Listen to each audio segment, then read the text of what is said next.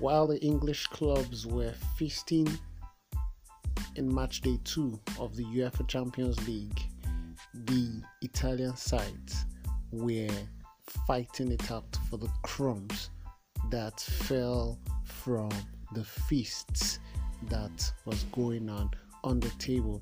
A Liverpool win, a Manchester City win, a Manchester United win, and a Chelsea win. All four sides scoring at least 2 goals and none of them conceding any goal. Welcome to yet another episode of the First X Minutes podcast. I'm your host, Rotimi Damola. You find me on Twitter at PAPI_the great Papi _the great. It's been an amazing start to the UEFA Champions League. Surprises everywhere. Who would have thought that Manchester United would have won their first 2 games?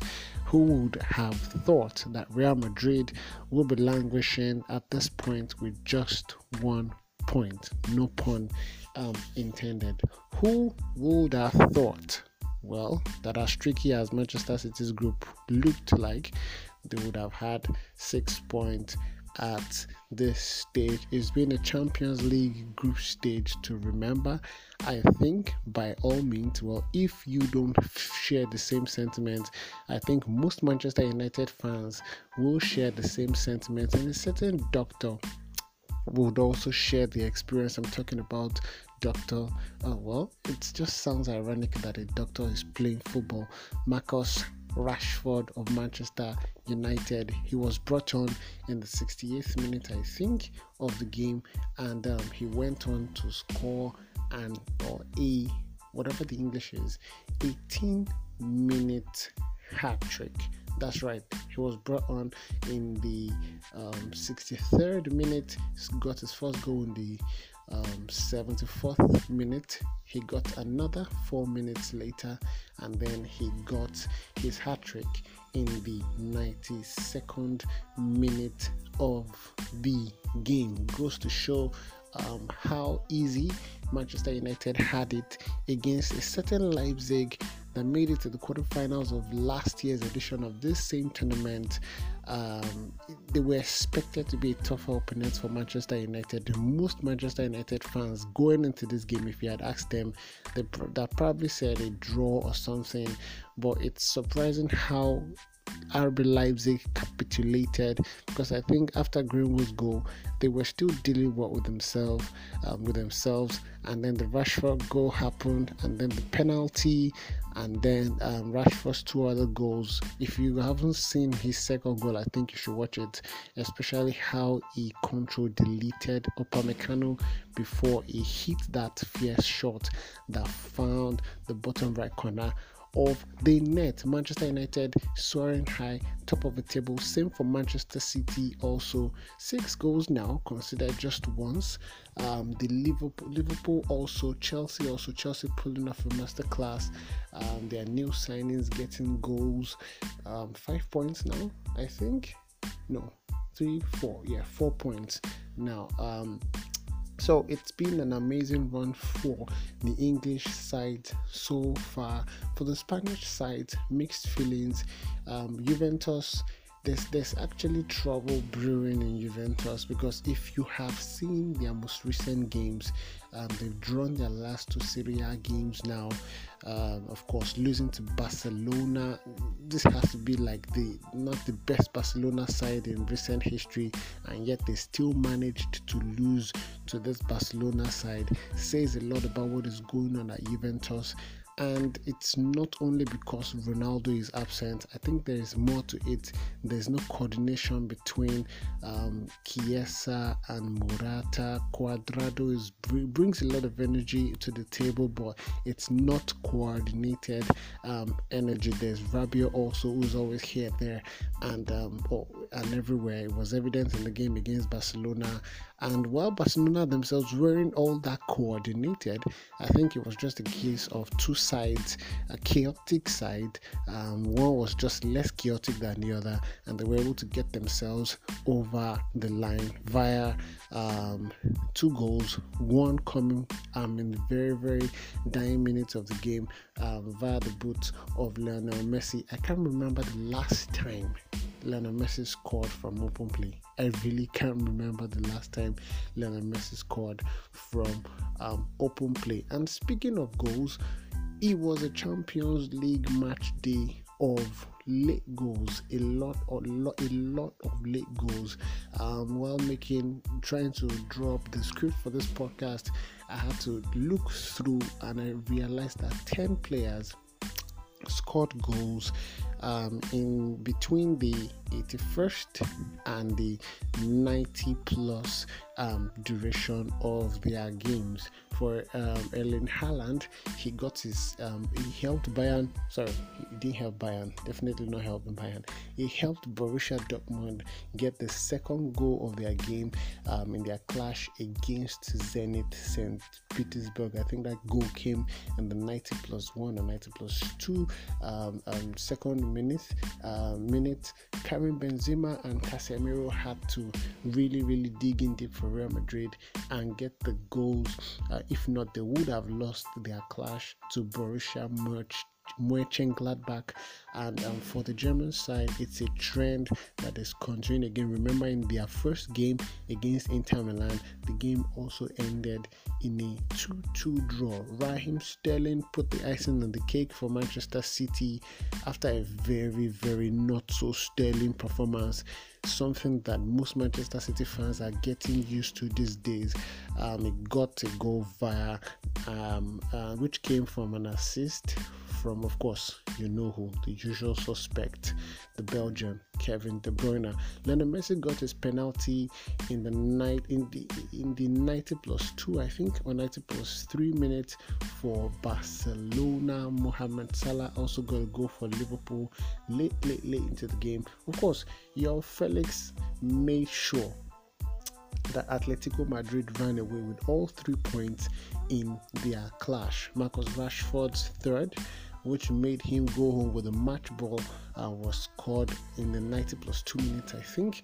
Christian Pulisic, of course, another player who was putting the icing on the cake for an English side in the UEFA Champions League match day 2 games.